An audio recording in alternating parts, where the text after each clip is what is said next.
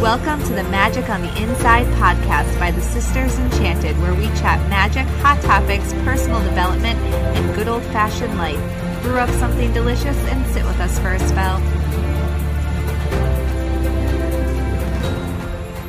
Welcome to this episode of the Magic on the Inside podcast, where we chat magic and tarot and all sorts of good stuff. And this season, we've been talking about tarot all season long.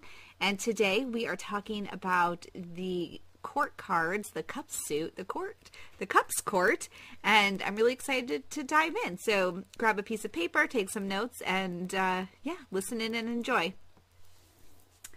Anna? Sarah? It's time to talk about the cups. Okay. What are you doing? I just noticed that the back of this card is like really gouged up. Oh no, make sure you're speaking so the mic can hear you. Mic check, 1, 2, 1, 2. We did not mic check before we started. Oh no. I'm sure it's fine. It's gonna be great. It's gonna be awesome. Okay, so we've talked about the Wands court and the Pentacles court, Earth and Fire, and those are kind of like the ones that we felt like sort of embodied us a little bit. Yes. So we started there. Mm-hmm. Now on to the other humans. Yeah. Although I feel like okay, so the cups were probably most displaced from the cups as a collective, you and I. I don't know, I can be quite emotional. Yeah, but okay, so swords and cups. Maybe these are our shadow courts. You know, maybe, well, I am a Cancer rising. I am a Scorpio rising. Yeah, and I can definitely be. I mean, I'm either like on fire or I'm crying. There's not really. I don't really have a neutral position. Silly. So yeah, that is true. I guess. All right, that's my neutral. My neutral's silly. Silly. Yeah. Otherwise, I'm totally on fire, like at a 10, or I'm like wailing hysterically, bawling my eyes out, and a 1. I don't get like sad, like emotional, but I get like anxiety tense. So I'm either like very neutral or like anxiety tense. Oh no, I cry like a blubbering blubber. A blubbering blubber. Of blubber. I'm like the queen of blubberdom when I cry. I'm like, I'm not. I am. Mm-hmm. Like, cry so hard my eyeballs hurt for 3 days. Yep. So maybe I am some of this. Anna's like, you guys should see the face Anna's making. She's like, maybe you need a therapist. That's Anna's face right now. Maybe you need to speak to someone. Maybe your cups are reversed.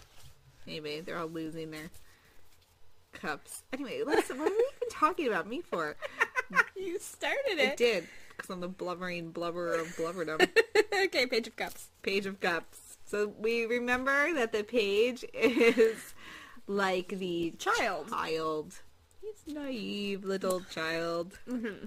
Little child. I'm wondering, because we have the, not the standard Rider-Waite in front of us. The Page of Cups, he usually has his fish in his cup. Doesn't he? Yeah. Yeah, he has a fish in his cup. So the Page of Cups is, like Sarah said, it embodies kind of like that childlike energy in our lives. And this kid here, we're looking at the Dark Mansions Tarot today, but he is appearing to be on a fishing boat or on some sort of deck. Yeah, a vessel. A vessel, or I was going to say it's not a deck, it's like a dock. Yeah. He looks kind of like he's on a dock. And that they have already started, like, fishing. There is fish there, but that there's also seagulls that look like they're, like, ready to, like, pillage that, like, fulfillment. And he's looking at his cup kind of in a wistful manner and not really noticing that, like, the wind's blowing behind him. Again, that the seagulls are kind of overlooking, and that there are some things happening. So the Page of Cups is somebody who's really excited to be, I was going to say really excited to be emotionally available, but I'm going to take that back and say that the Page of Cups is really excited at the potential to be emotionally available. Like, they're like, here I am, my heart's open, but maybe they're not completely, like, they're almost in fairy tale land about it. Like, this is what it should be. Like, they're wearing maybe some rose-colored glasses about what that's going to look like. And that they can still be kind of thrown off from that. Kind of like with that fish jumping out of the cup, you know? Mm-hmm. Like, he's like, oh, look at my emotional vessel ready to be filled. But in it is still, like, a surprise and things that are unseen. Like, in this card, the seagulls coming in to take the food that is meant to nourish them from all their hard work. Mm-hmm. But because you're wistful and you're not paying attention entirely to what's happening, you can get lost in that emotional... Yeah. Well, and what I love about the imagery that we see in the standard Rider-Waite cups court is as the cups, they progress to the king, the water more comes higher. The tide rises, essentially. So with the page in the traditional Rider-Waite, there's lots of land. In the knight, there's less land. The queen, she's just kind of like has enough land to put her feet on. And then the king... Her foot's like in the water. Right, yeah. I mean, it's like coming up. And then the king, his throne is just in the water. And I think that can, when we look at this story, that speaks to their ability as they progress to, one, manage that, right? Like, they're able to manage more emotion. They can stand tall in that. But also what happens, you know, when you are this... We all progress, right? And stuff builds up around us as lifetimes happen. And we're all this page of cups in different areas of our lives at different times. And when we are wistful and we're looking at one thing, like what's rising around us. Right. You know? Well, it's kind of like I like what you just said there. Like in low tide, like the page of cups, you're pretty much safe. You know, there are sandbars, you're able to trudge through the water and play. Without being, like, super aware of your surroundings. And as the tide rises and you get to the king of cups, it gets a little less safe, you know, like, because you could be easily submerged in it. It surrounds you. But if you can swim in high tide where there's waves and still have fun, like, you've mastered being submerged in that. Mm-hmm. And that experience and that moment. And that's kind of like the cups cards, is that, like, the page of cups is okay with the idea of being submerged in your emotions.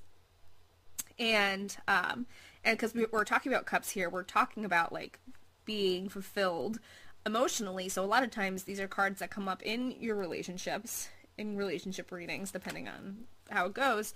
But the Page of Cups may be somebody that is, like, looking for, you know, love or looking for somebody, but doesn't quite know how to do it. And maybe doesn't always, like, stick it out. Because they start to become emotionally available and then they withdraw because they don't know how to handle, like Sarah said, that tide rising. They feel safe in the shallow waters, mm-hmm. but are looking for the tide to get bigger, so that they can get used to it. Yeah, for sure. All right, our knight, our lovebird. This is our knight in shining armor. Yeah, he's our lovebird. Yes, he is. Our teenage heartthrob. I was going to say it's Justin Timberlake. You said our teenage heartthrob, and I was like, I just associated you with your love for Justin Timberlake when you were little. I'm not sure he was. I mean, he was at a time.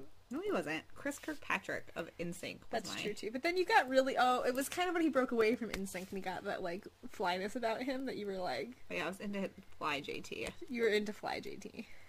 Yeah, I don't think I really had, like, a... Yeah, we did... Chris Kirkpatrick and AJ McLean from the Backstreet Boys. Why are we talking about this? Stop it. Because he's a teenage heartthrob. Yeah, but I didn't mean to discuss the Backstreet Boys. And this is going in terrible places. Okay, well, the Knight of Cups. Let's just get it back on track. Let's just focus, people. So the Knight of Cups is our knight in shining armor. Mm-hmm. Not teenage heartthrob, because that's not tangible. Knight in shining armor. This is our, that, like, person in your life, or you, when you're in that kind of, like, floaty stage, when you're emotionally available and you have opened up and let somebody in, where you kind of get that, like, high of the new relationship. That's kind of like your Knight of Cups. And when you find somebody that embodies this permanently, then you have somebody that, you know, is always ready to listen, or be available, except for the fact that because it's the night, that they still can be a little bit volatile in that emotional rising and falling, you know, like somebody who like wants to take you out to dinner every like week on a Friday night and buys you flowers and takes you out, but then like maybe one night you're having a bad day on a Friday and you're like, oh, this Friday can we just stay in, and that like might really hurt the Knight of Cups, you know, and they might not understand that shift. It does speak too to that being that quickness of the knights, where they're moving quickly and we get wrapped up in that. Right. You know, it can be like if somebody's asking about like, is this this person I'm dating, like what do I need to know about that, and we pull the Knight of Cups, we're often like, just, you know, don't put the cart before the horse, like maybe just slow down and see what's happening. Don't overly invest right away, like take your time to get to know the other person, because they may not be consistent in that knight in shining armor ness. Right. You know, they might be really good some days and then emotionally unavailable other days and then overly available other days. Overly available. Yeah. That was a nice way of putting that. Overly available. I think you can be overly available. Yeah. So Queen of Cups.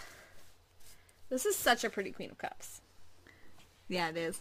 Yeah, I like her. So the Queen of Cups. This is, to me, this very much is kind of like, the lower octave to your like High Priestess card, like we were talking about with the Pentacles. You have the Empress, and then the Queen of Pentacles would be like your lower octave of the Empress, because they embody a lot of that same ideas. Being very intuitive, being very in touch with your emotions, being able to kind of see things. But because it's a progression here, the Queen sometimes can still falter, just like that High Priestess card, where she may not always see that the emotions are creeping up on her, or that she hasn't mastered them entirely, so that she can still become overwhelmed, which is why in typical Rider-Waite-Smith imagery, she has her foot in the water. So she's comfortable with her foot in the water, but it's like she's just dipped her toes into the vessel of endless emotionalness.